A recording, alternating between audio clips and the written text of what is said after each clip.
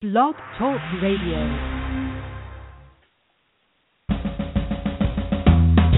Welcome to Lykken on Lending, a weekly mortgage market update providing up-to-the-minute information on interest rates, loan programs, and hot industry news relating to the mortgage industry.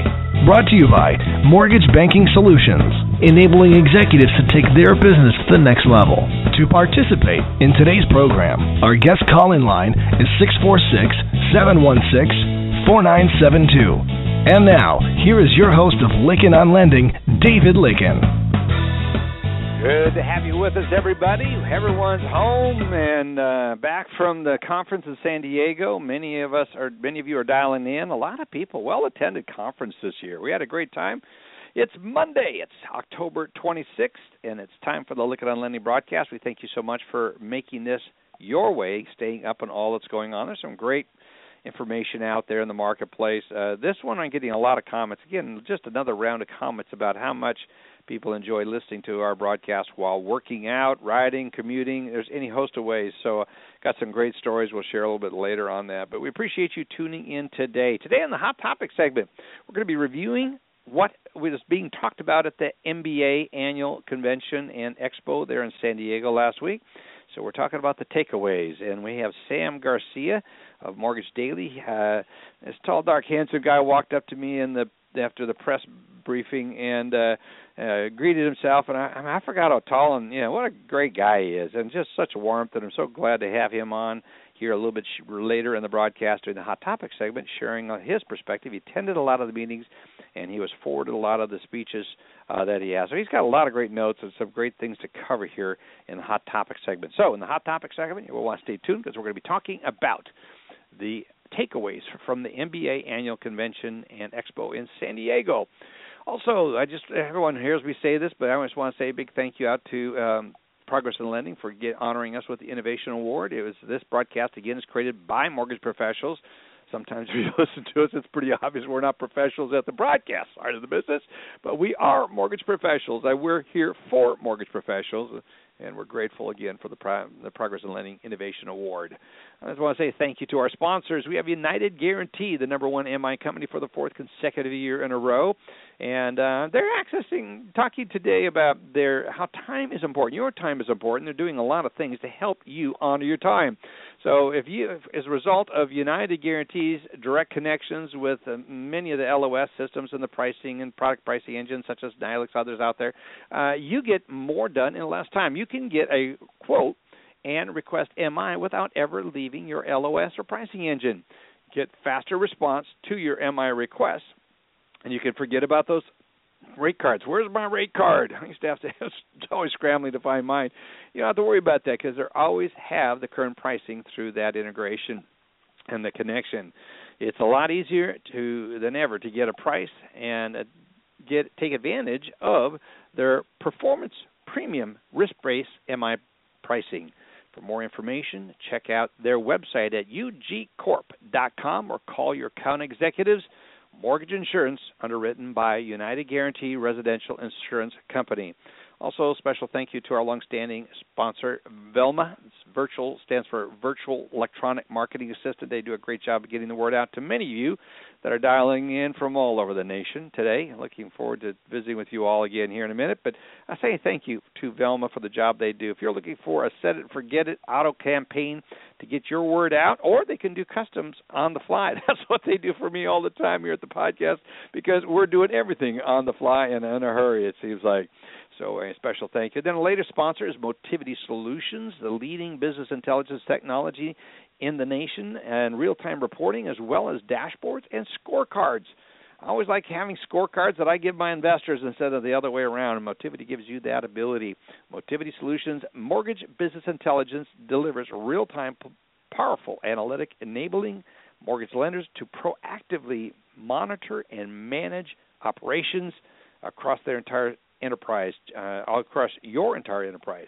Check it out, https://motivitysolutions.com.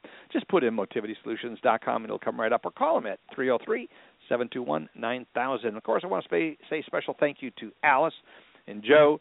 Andy's not with us today, but Alice and Joe for joining us again. They're regular contributors to this podcast, and we're so grateful to them and their contribution. A lot goes into this preparation of this broadcast. I want to say thank you to the MBA for putting a great annual conference together. It was well attended, many meetings, some outstanding sessions. We're going to be talking about that again in the Hot Topic segment. But we also have the Accounting and Financial Management Conference coming up at the Roosevelt in New Orleans, and that is November 8th. Also, we have December 2nd through the 4th, the Independent Mortgage Banking Conference. Looks like I'll be at that one and having an opportunity to be meeting with a lot of you there.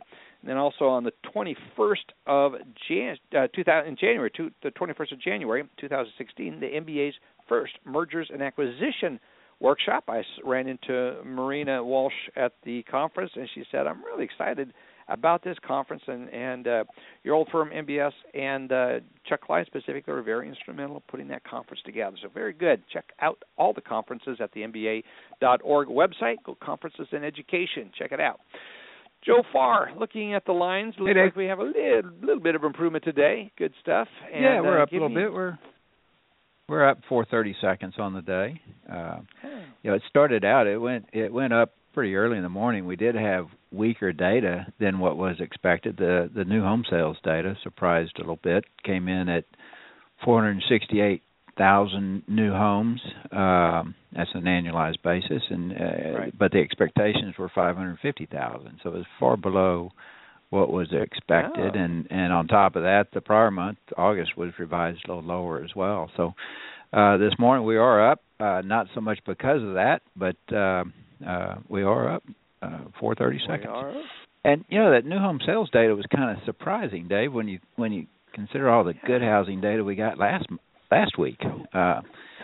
Starting with the home builders' confidence was up, and the housing starts were up, and consumer sentiment was good. Existing home sales came in at 5.5 million annualized units, which was the second highest number that we've seen this year. But when you go back to prior years, it was a very good number. So I was a little surprised that the new home sales data was as weak as it was. Yeah, I was surprised too. It just makes me wonder if they bought up all the inventory out there because there's so many inventory issues, which has been helping all the other sales. I mean, it just puts a lot of demand out there, lower rates. But that's just we'll have to dive in. I'll dive into that number and look into it and comment on it in today's Mortgage Minute videos that I do. But yeah, that's really good. Let's take a look at what happened last week. I was at the conference, but again, like you said, a lot of great housing numbers. All of it pretty much across the board was good. Yeah, and those housing numbers really didn't. The housing numbers really didn't affect the market too much. What did affect the market were the central bank announcements, both in Europe and China. Happened late in the week, and one was good for mortgage rates and one was not so good for mortgage rates. On Thursday, Mario Draghi, the president of the ECB, but stated that more QE, more bond buying may be necessary, and that they're willing to do what they need to do. And anytime QE is considered or announced or a possibility, both bonds and stocks like that, the stock market took off and mortgage rates improved. MBS prices improved, mortgage rates improved on that statement about it being a possibility.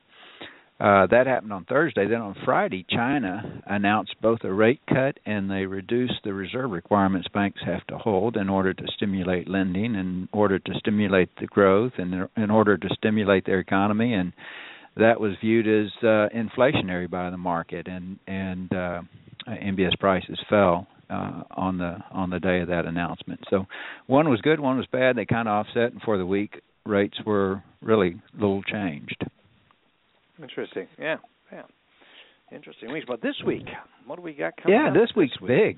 Hey, we got a lot going on this week. With starts tomorrow with the durable orders, and then on Wednesday is the Fed minutes, not minutes, but the Fed statement following their meeting. Yeah. And very little chance of a rate increase, but people will really be looking for guidance on future. How likely is it to happen soon?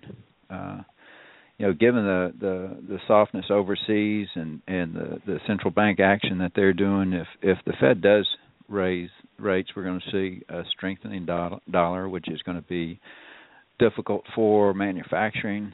Exports are going to be more expensive. Imports are going to be less expensive, and that's not good from an inflationary perspective. So I'd be very surprised if there were a rate increase on Wednesday, and even wouldn't be surprised if there's a little indication that it won't happen in December either. Yeah, that's what I'm hearing too. And then no one's really wanting to get out there. Yeah, go ahead. Go ahead with you. I was going to say no one really wants to get in to speculate as to when it is going to be, especially when you see China and the ECB, effectively putting in QE2, through whatever QE number it is for them, and there's the pressures on the Feds just to stay put. I mean, or who knows, another round of type of easing, but how much lower can we get? But it's interesting. Can't get any lower. No. And it doesn't stop with the Fed meeting. We got the first look at third quarter GDP on Thursday, and then we got the core PCE on Friday. So something big every day this week. And also interesting to note that issues with the debt ceiling and Congress raising the debt ceiling, and Secretary Liu has indicated that they're likely to run out of money by Tuesday if the debt ceiling's not increased, not tomorrow, but a week from tomorrow. Yeah, a week from tomorrow. They've already postponed the 2-year Treasury auction and saying that they need to do that because of debt ceiling issues. So that will be a hot topic for the week.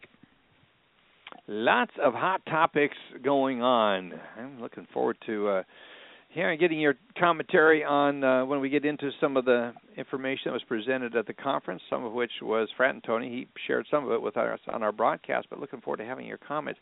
Joe, you would have been thrilled because I was sitting in a meeting on the East Coast here about a week and a half ago, and the subject of MBS quote line, and specifically you came up. We were sitting here talking, and these people were going on and on how they just love the MBS quote line service. So concise, all the things I talk about on the radio that we can talk about here, and that it's concise to the point and just really valuable. And very few people understand just how real time it is. So it's great stuff. Good job, and you're doing a good job out there. You're well known, and the buzz is going on. Always nice to know there's buzz. Folks, we're going to be right back. You want to learn more how to get signed up for Joe's excellent service? Stay tuned. We'll be right back after this brief break. Economic uncertainty has created a tremendous amount of market volatility over the past few weeks. Intraday price changes seem the rule rather than the exception. Have you been surprised by a midday price change? Have you been frustrated as you locked the loan just ahead of a price movement? Found it difficult to explain to a customer why the rate you quoted is no longer available? MBS Quote Line can eliminate these frustrations. MBS Quote Line monitors Fannie Mae, Freddie Mac, and Ginnie Mae mortgage-backed security prices in real time. It makes the information conveniently available on your desktop, smartphone, or by email or text message. These are the same prices used to set mortgage rates each morning and to issue midday price changes when significant movement occurs. With MBS Quote Line, you'll never be out of touch with the market, whether you're in the office or on the road. See for yourself what MBS Quote Line can do for you. Go to mbsquoteline.com to start a risk-free 2-week trial. mbsquoteline.com. 646-716-4972.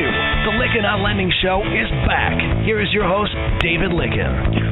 Always so good to be back here with you and see so many of you dialed in on the call. I got turned on Paul Muolo's mic here, and Paul, good to have you with us here. And boy, you were busy writing about all the stuff coming out of the conference, so let's go through it. I'm in your website, www.imfnews.com. Folks, if you're not signed up for this, absolutely go out and do it now. This is a now thing. Go do it now. All right. What you got for us? Thank you, David. Well, I wasn't at MBA, but our editor-in-chief, John Bancroft, was there. He was filing reports, and we were also covering it by just, reading the speeches and getting the announcements and covering it, sort of remotely, you might say. So, right. We were there in a sense. It sounds like it was an interesting show, and I'd be interested to hear what you guys say about it later today. In IMF News, our lead story is about non-banks continuing to gain in Fannie, Freddie, Ginnie servicing. We crunch the numbers every quarter. And, it's interesting, though. The banks have been, steadily marching away from servicing rights, in particular Fannie, Freddie, Ginnies. But it looks like that long march by the mega banks might finally be over, that these guys are going to start plateauing out, maybe even growing their portfolios a little bit. They're not going to, go back to having the huge market shares they used to have. But it looks like they sort of paired their portfolios and said, well, this is a pretty good level. So we'll see what happens with that. We also had one of John's reports from last week has been updated a bit. It's basically about what's going to happen in the origination market next year. I think it's no secret that refis are going to be weak. The question is, how strong is the purchase business going to be? One thing, we cover the predictions and estimates all the time, and it's always interesting to see when people make a bad, prediction, things are going downhill. A lot of times it seems like they're always wrong, and then sometimes when they're too bullish, they're wrong. So, but that's the mortgage business. You can never predict, and that's sort of what makes it fun to cover. Our third story, we got wind of it this morning. There was some rumblings about changes at Citizens Bank. This is the RBS, formerly owned RBS Citizens Bank. Right. I think the news, they had mentioned that they had a new CEO, Chris Nard. But I think what wasn't really well known is that Cheryl Nolda, who's been there for a while, and Glenn Carter, I think they both have been there 5 years or so. They're both leaving Citizens, the mortgage division, and Chris Nard's coming in. It's interesting. He used to be one of the top guys at Old Republic, and now he's going to be running a mortgage division at a bank. And I know early this year, I think it was Citizens that hired a top guy out of Guarantee Rate. So lots of changes going on. I know there's been lots of changes at SunTrust, the mortgage division there. It'll be interesting to watch what's going on with these mid-sized banks. IMA's got a flow deal out. This is a $600 million flow deal. It could be up to $600. It's $40 to $50 million per month. We cover a lot of servicing deals, so we always throw that, especially on a Monday morning. Also interesting people note, Mark Savitt, some people know who he is and some people don't. Mm-hmm.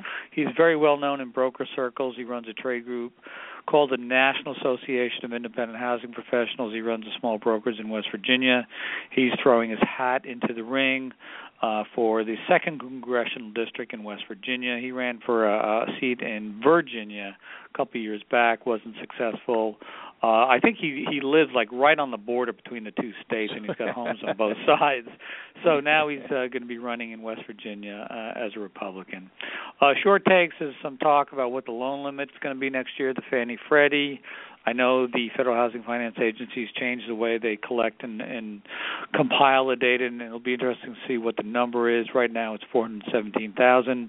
Capital Alpha Partners, they think it could go up to $500,000. That'd be really surprising. That'd be quite a boost, by the way. That would be. And I'm sure there'd be some kind of political backlash, but we'll see. Just some loose earnings items. Altisource came out with earnings, a decent number, $37 million, but their profit was down from the quarter a year ago, and the revenue's down. I think we pay a lot of attention to that one because that's Ocwen's REO spinoff, and right. It's been clobbered with like all the Ocwen affiliated companies. The stock's been clobbered, but they are making money. Ocwen's earnings, I think, come out in November. I think they've already reported they're going to have a loss for the year. I'm not sure what it means for the quarter, but a lot of people are going to be watching that announcement on Ocwen in early November. So that's sort of all the highlights from today's daily, and that's about it. Well, you do good stuff. Excellent. I was thinking about Mark Savitt running for public office, and, there's such an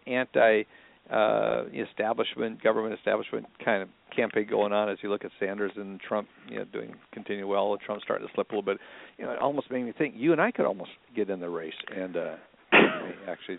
Oh gosh, I don't know. I just want to hear someone down the road. I want to hear Democrat, Republican, left or right. I want to hear them talk about how they're going to solve the deficit. And start whittling down the $18 trillion in debt or whatever we have. I really want to hear that. I mean, that's one of my favorite topics. There's many key topics, obviously, but that's the one that seems to, get lost. And even though the deficit under Obama is the lowest it's been, I think it's $400 or $500 billion. We're still not at zero. And I really want to hear from all these politicians what their real plan is, not just a bunch of jawboning about cutting spending and raising taxes. They need to compromise to get this thing under control, and that's a key issue, not just for our generation, but the ones after us. Anyway, enough of that. I think we're getting old enough where we're starting to think. We talk more about that next generation, our kids, and what we're saddling them with. It's absolutely true. Paul, thanks so much. Folks, check out his website and the blog, and then get signed up so that the emails go right into your email box. Again, go to imfnews.com, sign up, get it. Paul's got he and the whole team there do a great job on staying on top of some of the leading stories. So good to have you here, Paul. Thanks so much. Thank you. You bet. Alice Alvey, what is going on in the world? I mean, did you pick up a lot of new, really hot stuff, Alice, at the conference? I mean, I sit and think about all that's going on out there, and there certainly is so much to report on in your area, but it's good to have you joining us today. Thank you. Well, I think the biggest thing certainly was folks looking for ways to solve various pain points. So a lot of folks didn't want to even bring up TRID. Because I think it was a chance for a break from it. Certainly, there was a part. It's like of a recovering alcoholic, Don't right? bring me to a bar. Don't bring up TRID.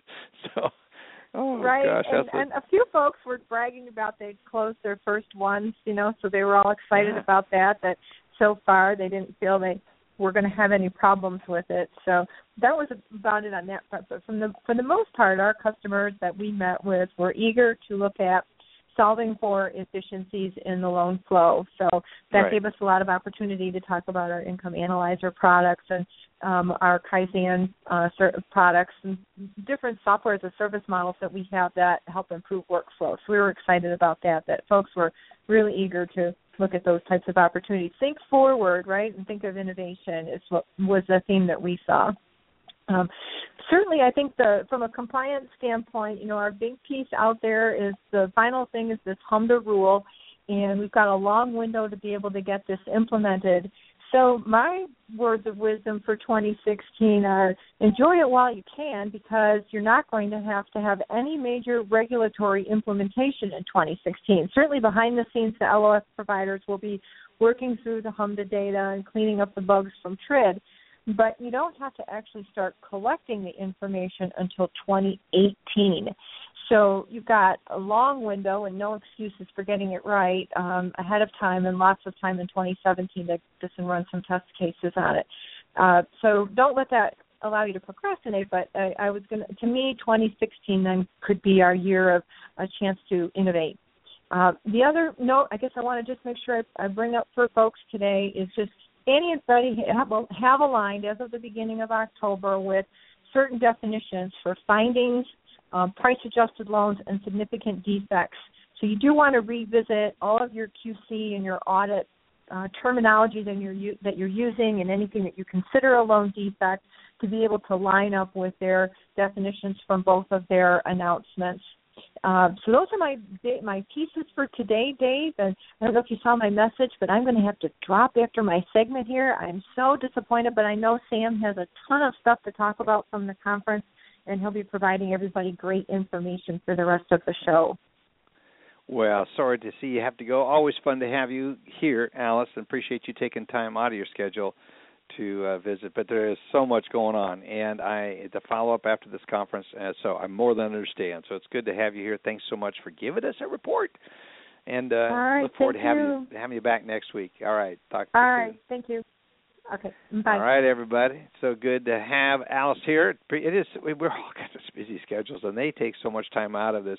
To Alice, Joe, Andy, everyone, Sam, Paul, everyone comes on and provides us so much information. So it's really good, folks. We're going to be right back with Sam Garcia, and then we're going to go right into the hot topic segment. And so Andy Schell is the Profit Doctor that greets everybody. He is not going to be joining us today on the broadcast, but look forward to having the comments and getting into a real good discussion about there was so much going on. Can't wait to share it with you. We'll be right back after this brief break. If you have questions about mortgage regulations, Indicom Mortgage U has free answers. If you need ideas about how to reinvent your organization, Indicom Mortgage U will share great ideas. When you need help at any step of the loan process, give us a call or send an email. The Indicom team of experts have been helping mortgage players from origination through servicing for over 30 years. Your success is our focus. Whether it's a quick question or long-term support, portfolio, conventional, or government lending, it's a competitive market. So let Indicom Mortgage U give you the edge. Well, it's good to have you. We're with us, everybody. So much going on at the conference. It was well attended, and one of the individuals that is a regular to the broadcast, Sam GARCIA, is on the line, and we're so grateful that he could take the time to join us. I reached out to him because he and I met after the press conference related to Mike Frantantoni's releasing of the latest numbers when it comes to the economics data. And walked up to me and I said, "Who is this good-looking tall guy?" And I go, "Sam." We meet different times, but not as often as we do on the phone. And I tell you, Sam, it was great to have you walk up. So grateful for your kind and gracious comments, and we're really grateful that you took some time out of your busy day to join us here today. So, Sam, welcome to the broadcast. Hey, it was really good to see you there, and it's why we go to those things, isn't it? To see other people in the business and catch up and get some good ideas. Yeah, it's like a class reunion. It really is. There's so much going on there. Well, knowing that the Profit Doctor can't make the broadcast today, and we've got some time here, so let's roll in some of the things that are on your headlines, and then let's really get into the discussion about what is going on, what went on from your perspective.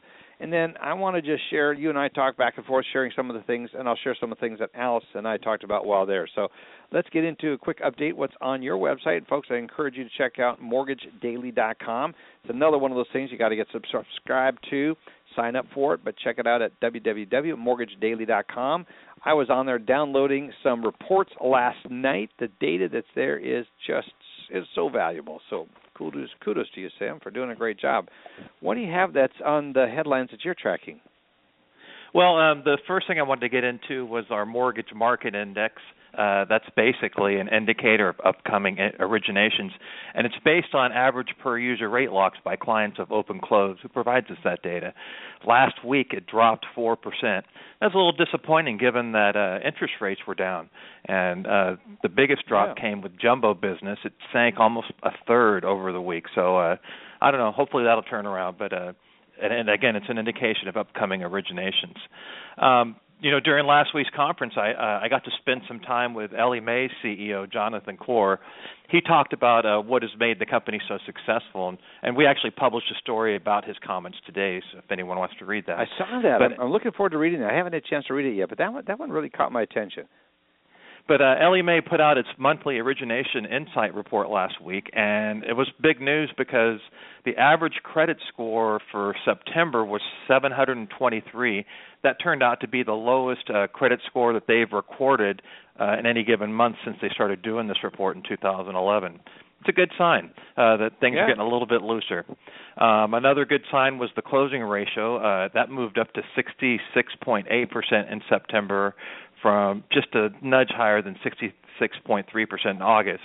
And that's basically their gauge of loans that have closed where the application was started in the prior 3-month cycle. That's how they define it. Okay. Excuse me. Quicken Loans, they reported as part of the Mortgage Daily origination survey that we conduct that their originations were down 8% in the third quarter from the second quarter to $19.7 billion. But, the thing is almost all lenders that we've tracked so far this quarter during the current cycle have reported a quarter-over-quarter decline. So that just seems to be, it's not a big drastic decline. But I did have a good meeting with actually Quicken CEO Bill Emerson, who's, of course, the new Mortgage Bankers Association chairman, and he talked about how the company has been so successful. And same thing, we published a story about his comments last week, so that's an interesting story. And I think the common thread that we hear, with these people I've talked to that run these successful companies is culture within the company and how they keep things going. So. Another person I met with last week was Stanley Middleman, the CEO of Freedom Mortgage. And Freedom, they basically announced that they're recruiting new employees. I asked them, and they said it was 400 new employees. and they're going to target educational institutions for the new recruits. So that's kind of a new group that they're. Yeah, and then, like you said, you and I saw each other at the Economic Outlook session that they held at the Mortgage Bankers Association, and what was significant there is that the mortgage bankers in this last month's outlook raised their expectations for mortgage originations up by more than $250 billion for the years from 2014 to 2016. So those 3 years now, they expect $250 billion more than they did just a month earlier. Part of that, of course, is that the HMDA data came in stronger than what the economists had been expecting for the originations for 2014. But then also they're more optimistic about what's going on this year and next year. Delinquency was reported, and 30-day delinquency, including foreclosures, was at a rate of 6.33% in September, and that was worse than the prior month, and in fact it was the second consecutive month that delinquency worsened. Never a good sign. So. No. Loan modification volume was reported. It declined for the fourth consecutive month. Servicers completed more than 32,000 loan modifications during August. That was 3% fewer than July, but I kind of seem to think that these numbers should be going down because we're out of the distressed foreclosure crisis. So you don't really need to have this many kind of relief programs that are intact going forward if things are getting better. So ideally, things are getting better. Wells Fargo reported last week that it's going to be laying off 500 or so employees in the mortgage business. And those are both in servicing and production. They made, a note of that, we've got fewer refinances and also distressed loans or levels are down, so you really just don't have the demand for those kinds of employees that they had in those departments. And I noticed that 160 of those layoffs are in North Carolina, big chunk of them there. And finally, for some of our highlights for this last week, wholesale home equity conversion mortgage production was over 2,800 endorsements during August, and that was up from July. And the same thing, we had an increase for retail HECM endorsements, which were nearly 3,000 in August. So reverse mortgages endorsed by the Federal Housing Administration showed some growth over the last month. Showed some growth, that's interesting. So that wraps up the headlines there. That wraps up the headlines. But you look at the whole reverse mortgage space. Jack Guttentag, a good friend, Professor Jack, the mortgage professor, is excited about that.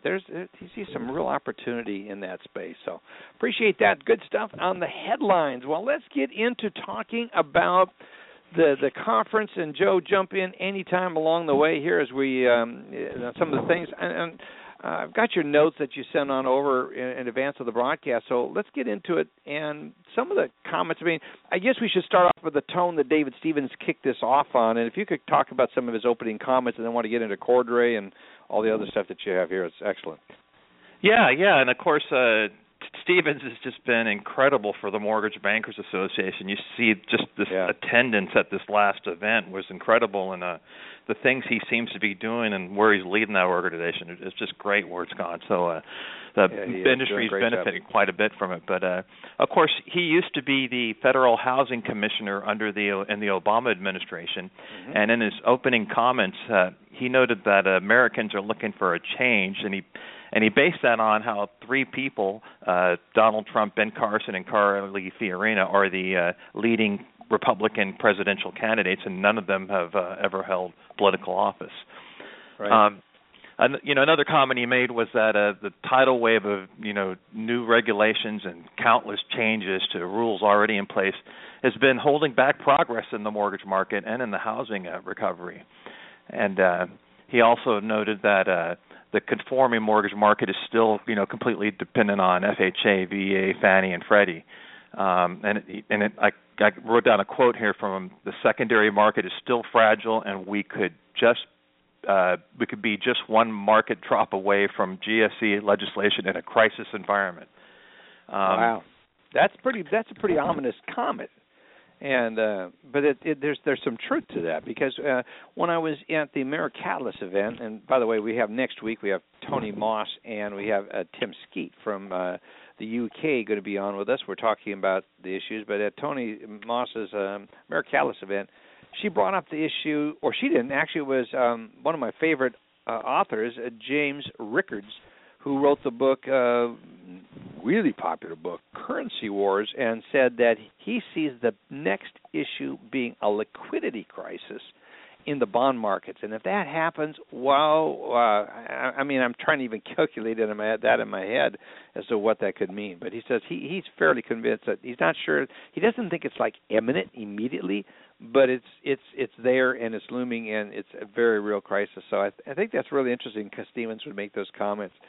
Joe, I'll let you jump in. Do you have any questions before we get into some of the Cordray's comments and his presentation? Yep. Well, Dave, I was wondering, as it relates to the issue about the secondary market being just one crisis away. Are you talking, or was Dave talking about the concerns that would go along with another draw on the or need to guarantee loans and to absorb losses, which would then stimulate additional oversight? I'll let Sam. Do you want to go? I'll share what I understand his comments to be. Go ahead, Sam. I wouldn't want to interpret too much what he said without looking at it more closely. But one of the things he brought up here was he said specifically that the biggest single issue right now is risk share deals. He explained that while the trade group supports upfront risk share, that the back-end risk share deals are only being offered to a handful of institutions and excluding thousands of smaller institutions. So, his comment was like, we've seen this before and it doesn't have a happy ending. But so I don't know if that helps. Well, I think one of the things, Joe, that what I'm seeing is it's not so much a issue related to that brought about the last housing crisis, and we're seeing a loosening. There's a general sense. I heard it throughout the conference and the number of the speeches that were given. There's a general sense that there is a loosening. That credit is getting looser, but it's not going anything close back to the crazy days that we saw in the subprime crisis that brought us about to our current levels. The fact that there's some reporters that were there asking me questions. What do you think about 97%? I said, well, I have less of an issue. I don't have an issue of 100% financing. It's really gets more towards the credit scores and the overall economic conditions that we're in. Whether you're 100% or 97% or 95% or 90%, you have a downturn in the economy, and you're going to have yourself delinquency spiking. It's interesting that Sam reported that the delinquencies are going up again now, foreclosure activity. Now, what I am hearing is from reading other articles as it relates to the foreclosure numbers going up slightly is that it's because they now have enough homes that have appreciated to the point where shadow inventory that was sitting on the books is to be getting cleared out. I looked at 3 states. Boston was, interestingly, the number one state at 110% increase in foreclosure activity, and that was a spike, followed by St. Louis. I think was up by I can't remember what the number is, so I shouldn't try to quote it, but it was up there pretty significantly. And Dallas was up 45%. Now, all of that is attributed more towards the values have appreciated to the point where properties that were underwater, where the banks would have taken a hit on the foreclosure and the resale of the property, that's not happening. So that's what the general consensus is. It's not because we're actually seeing the current credit standards causing causing a resurgence in delinquencies. That it really hasn't played out yet. I think it's more of a potential economic downturn. The thing that Jim Rickards is referring to is truly a liquidity crisis such as we experienced in 1999. If you recall, when long-term capital failed, we saw an evaporation of liquidity for any bond market, any of the mortgage-backed securities. It just literally evaporated. The company in which I was a part of we sold the company to a Wall Street firm that had a $1.2 or $1.3 billion market cap on only 20% of the shares being sold. That company ran into a liquidity crisis, and that company filed bankruptcy. So, I mean, I'm aware of having lived through a number of these cycles over my time frame, my 43 years in this industry. You definitely know that these events do happen. Remember 1987 as if it was yesterday. Remember that day. That was one of my first rides through this journey. So, Joe, I mean, you've been through a number of these. in listening to all this, what are your reaction to that? And then we'll get into Cordray's comments. Your thoughts? I think we're a long way from getting ourselves into a difficult situation from a risk perspective, although you have seen, and it's appropriate, I think, to some degree, that we need to loosen the standards somewhat to allow more people to buy homes and can do that in a safe way. I mean, because we've swung so far. So some loosening is good. And I think some people are saying that's attributing to why we're seeing the existing home sales numbers as strong as they are now. We have yet to figure out why the new home sales numbers today are off from expectations. But again, overall, and the fact that last months were revised downwards somewhat. So, I mean, there's the builders I talk to are somewhat pensive about getting out there, getting too much inventory, because they've always been afraid of what the feds are going to do. If they're going to increase interest rates, that just could kill sales. And the last thing a builder wants to do is have a lot of inventory in the market. So I wonder if that number on new home sales numbers that was released today has more to do with builders just being cautious. Well, that doesn't jive with the builder index, the home builder sentiment. So, I think they are out there building it. Maybe you hit on it earlier, where we just, where the inventory is trying to catch up to the demand.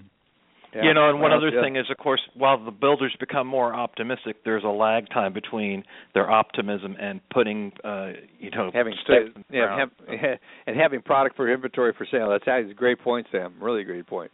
So, but one other thing that you were all talking about foreclosures, and of course we've seen a rise in foreclosure rates, but what we've also seen is that these are in the REO department, foreclosures that are completed, and what some of the comments that have been made, like by Realty Tracker, that this stuff has been out there for a while. Now they're just able to get it through the system, because we've had a lot more guidelines and rules that have been, been activated recently. So it's just a matter of having made it through that process. So I think we're starting to see some of that too. Yeah, and the biggest indicator is delinquencies continue to fall. Go ahead, Joe. Sorry. Well, I was going to shift to something else, if that's okay.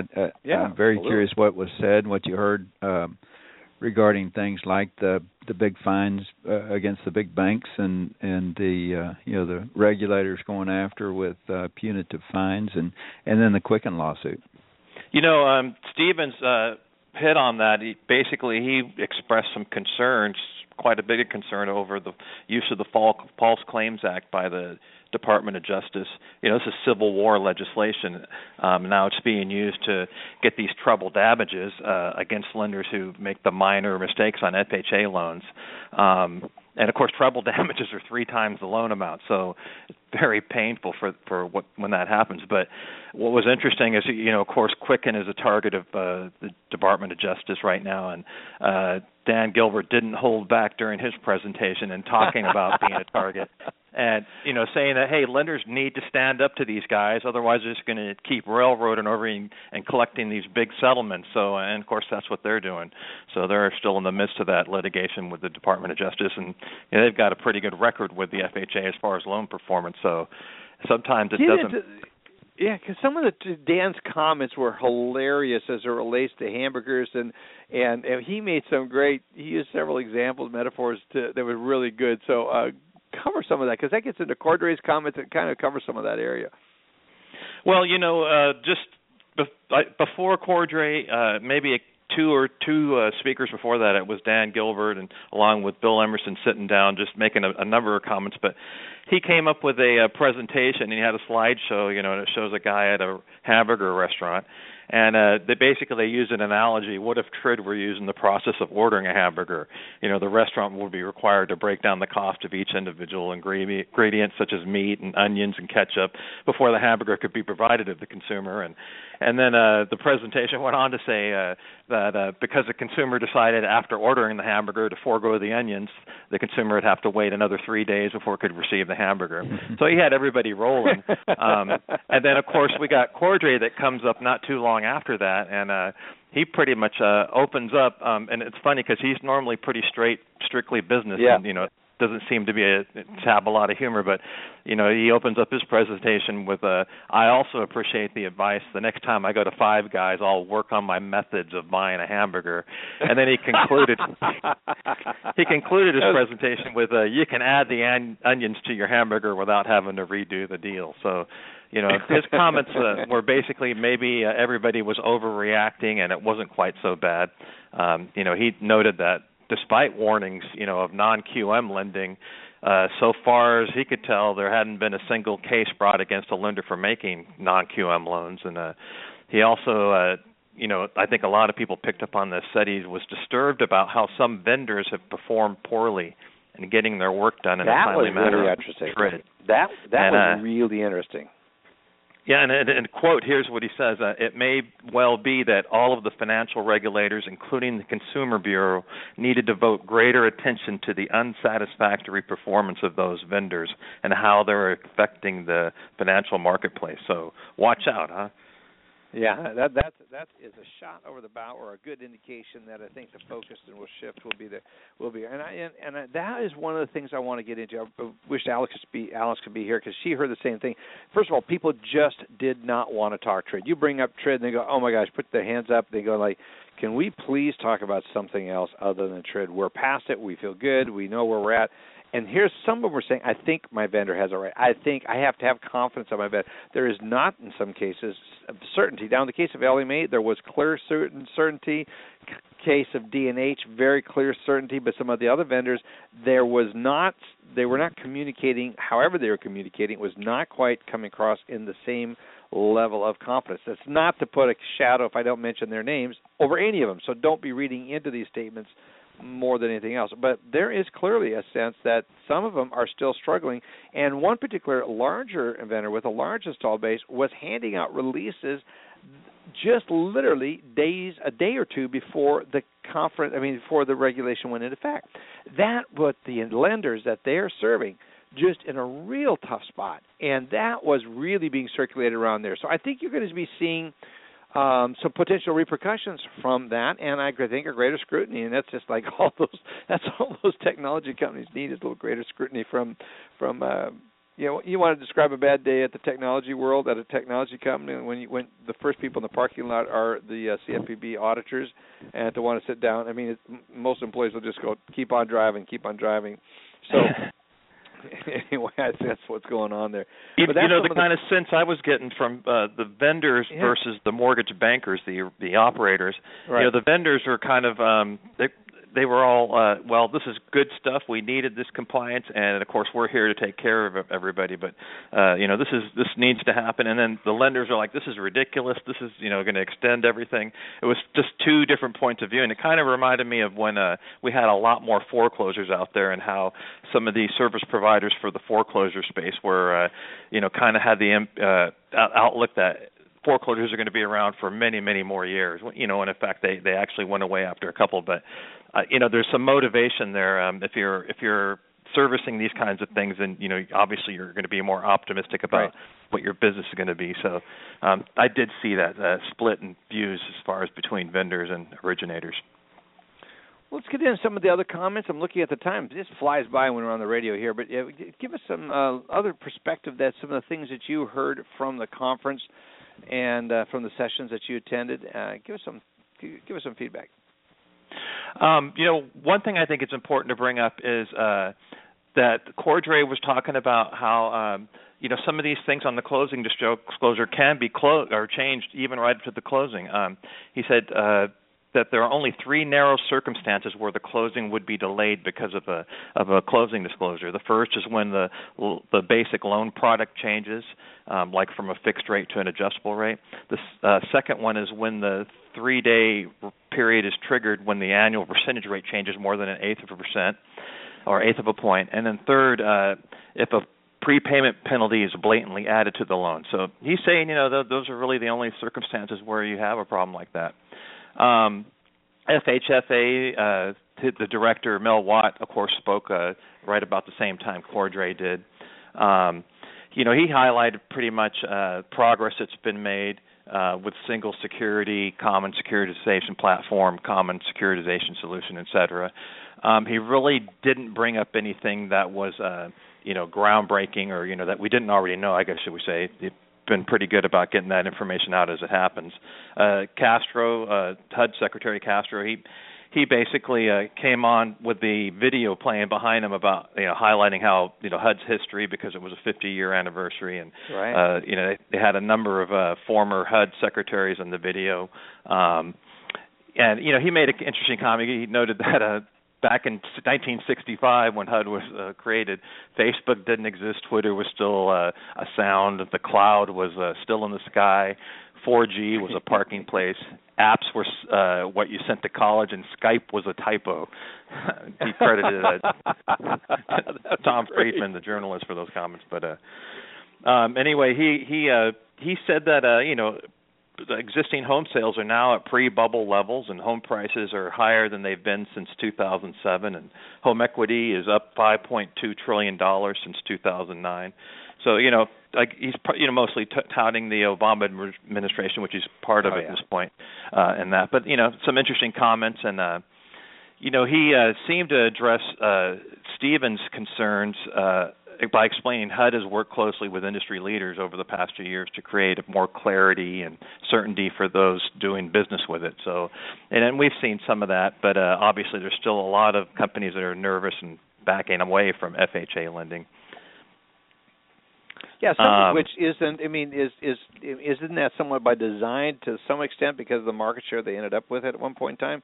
And so I don't know that they're going to be terribly disappointed about that. But at the same time, their significance in the marketplace for the first-time home buyer is unquestionable. So any change? I did not hear anything there that was changing their overall mission, that they see themselves there primarily for the first-time home buyer. No, I didn't either. In fact, it seemed like I could kind of sense that this was the guy that was, has political aspirations himself, and so that everything was kind of presented in a very positive, upbeat, look what we've done kind of approach. Right. Yeah, and I think anyone inside the Beltway's got, you wouldn't live there if you didn't have some political aspirations, David Stevens included. I mean, I think to some degree. Now, I hope he stays right where he's doing what he's doing. Like your comments that what he is doing for us in our industry is very, very solid. Let's take a look at I'm looking at all the notes here, and there's so much material here. Did you get a sense with Fannie and Freddie from Mel Watt's comments that there is any changes afoot with Fannie and Freddie at all? I didn't get any of that. It seems like business as normal, business as usual. Some of the same talking things are going to be there. It just seemed like, from Mel Watt's comments, is that the agencies are here to stay and no real changes. I didn't get a sense of that, but of course we've seen recently that there have been some updates to the representations and warranties, some relief there to provide a little bit more certainty about repurchase liability. So, while there was nothing groundbreaking that he said, and he even was making one comment that he couldn't really comment on some of the things that are going on just because of the process they're at in the rulemaking process. But again, I think all that's been really that's come out in the last few months. Some of these things that are really, I think, beneficial to the industry and providing a little more certainty, kind of like what Castro was saying about FHA. Yeah, Dave, I've noticed. Yes, go ahead, Joe. It seems like Fannie and Freddie are competing with each other again a little more than they had been for a long time. More of the evil twins, yes. Yeah, so and that's kind of a good thing, as we've seen, as one has gotten more aggressive in one area, the other has had to match to keep market share, I guess, and so it's kind of a good thing that they're competing with each other. It'd be nice if there was someone else competing with them, though. A non-government source. Yeah. Yeah, that would be the thing. And I think, I want to talk about Citadel and Sam and what Dan Pearl is doing there at Citadel and the non-conforming space. There's more movement in that space. We're going to talk about that in just a minute. But one of the things that is where they're not competing is they're truly doing the common securitization platform. And I talked to Doug Duncan, their chief economist. had a number of opportunities to sit down with him and visit while there. And there's clearly that is underway, a common securitization platform. But I think where there's the sense of competing is how we get to the loans into that common securitization plan. So, I asked several people. This isn't Doug saying, but I asked several other people who asked not to have their name mentioned. Again, this is not attributed to Doug Duncan in any way, shape, or form. But several said that anytime we come into the silly season, the election season we're coming into, there is going to be some of that talk. There's going to be which one should be the surviving entity if there's a consolidation. The fact that they're doing a common securitization platform, is it a prelude that one of the two entities is going to go away and the other is going to be a survivor? If so, which one's the strongest? And so there's some of that going on, but no one really believes that I talk to that whether the reporters are like yourself, say I'm running around talking to everybody. There was just no sense that there's just going to be more talk and posturing as we head into this silly season election year. And so there seems to be a general resignation. Mel Watt's here to stay. He's going to be here at least until Obama's out of office. And then he does have, many concluded that he does have some political aspirations. Well, he did. He was in politics before he came into this. He was elected official. He's going to be continuing on with this and going back to that. So I think there's going to be some shifts. But at this point, everyone seems to think that it's just posturing in anticipation of a potential change of control at the White House and in Congress. If that happens, then they want to at least have their talking points out there on record saying, we're the strongest in this area, and you should, whoever it is deciding these things in the future, Fannie is strong here, Freddie's strong there, and that type of thing. So the common securitization is underway and on its way. Let's talk a little bit about some of the things that relates to non-agency, non-government type product. Citadel was there. My good friend Alan Paviani was in the booth. Talked to him numerous times, as well as a number of others. New Penn Financial with some of the things that they're doing. There's a lot of product, but the liquidity just remains the biggest issue. Again, Joe, you know about this as well as anybody, and I want to get Sam in on some of the things he heard while walking around there. But I tried to make sure I sat down with everybody that was at the conference, pitching a non-conforming, a non-QM product. They all said we're feeling more comfortable to do so because it seems that the CFPB and the concerns about the CFPB were overrated and overstated. So there's less concern about the repercussions if they do it right. So a lot of time, it's the crossing the T's, dotting the I's is very much going on, but there's a greater sense after clarification that the CFPB has communicated adequately where these guys are comfortable getting out there. So we're going to see a resurgence of some of these non-conforming products. There was 5 companies there that was really launching some new products. Don't want to get into any of the names of the companies. Go through the list of the vendors there at the booths.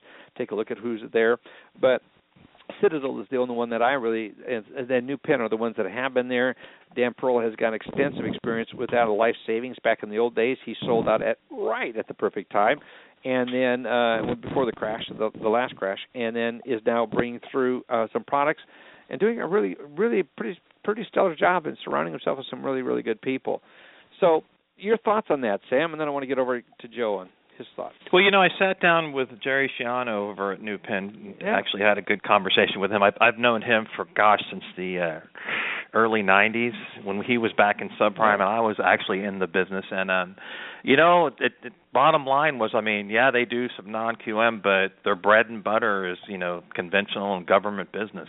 Which I was kind of surprised, Jerry told me he tried to get out there and do more of that. They had hopes of that. They had a fund that was ready to hold it in portfolio. They have the father of securitizations.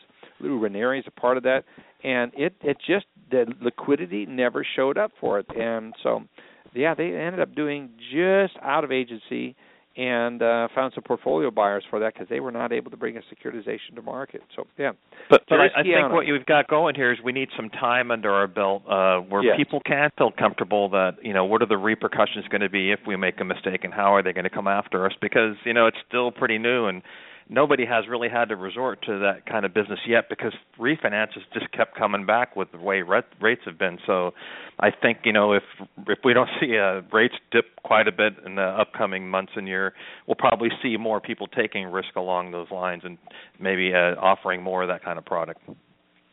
Joe, any thoughts on that? Gosh, I can't believe this, that we're up at the top of the hour. Yeah, time's about up.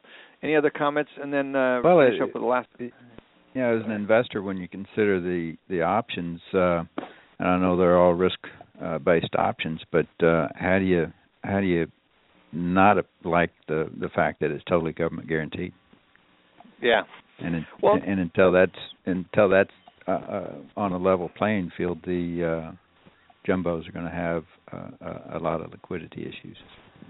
Some of the people, I walked a Wall Street firm around a large hedge fund money manager around the conference and spent 2 hours with them in the booth. And there's an acknowledgement that there is a interest. There's a huge amount of capital looking for a return, and that is creating an intense pressure on the private markets to come back with something. And we're seeing the money's going in some other areas, and they keep coming back to mortgages as the best route. And then you look at the asset-backed security attendance, which is up just crazy up from what it used to be. We've had Eileen O'Grady on the broadcast. Can't believe I said that wrong. Eileen O'Grady, my old underwriter, dear friend, she has been instrumental attending a lot of these conventions and doing a lot of things that are innovative in these areas.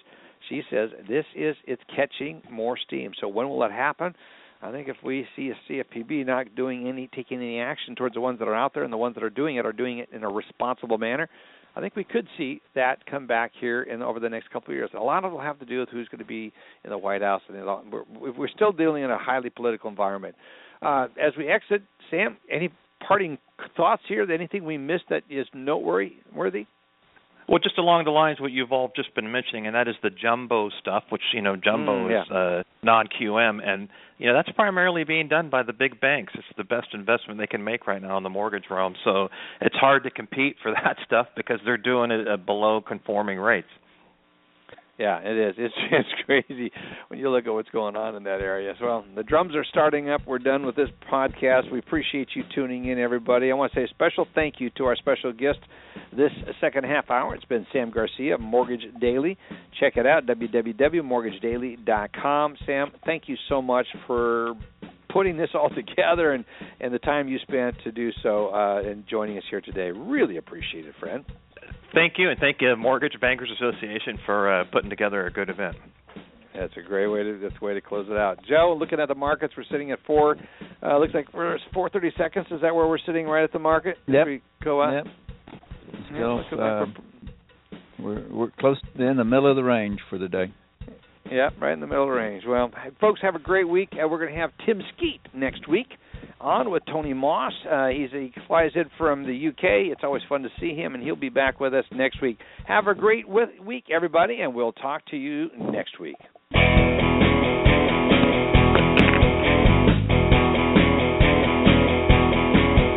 This has been Lykken on Lending, a weekly mortgage market update with your host, David Lykken of Mortgage Banking Solutions, enabling executives to take their business to the next level. Today's guests were Joe Farr from MBS Quoteline, Andy Schell of Mortgage Banking Solutions, and Alice Alvey, President CMB of Mortgage U. Come by next week, and thank you for listening.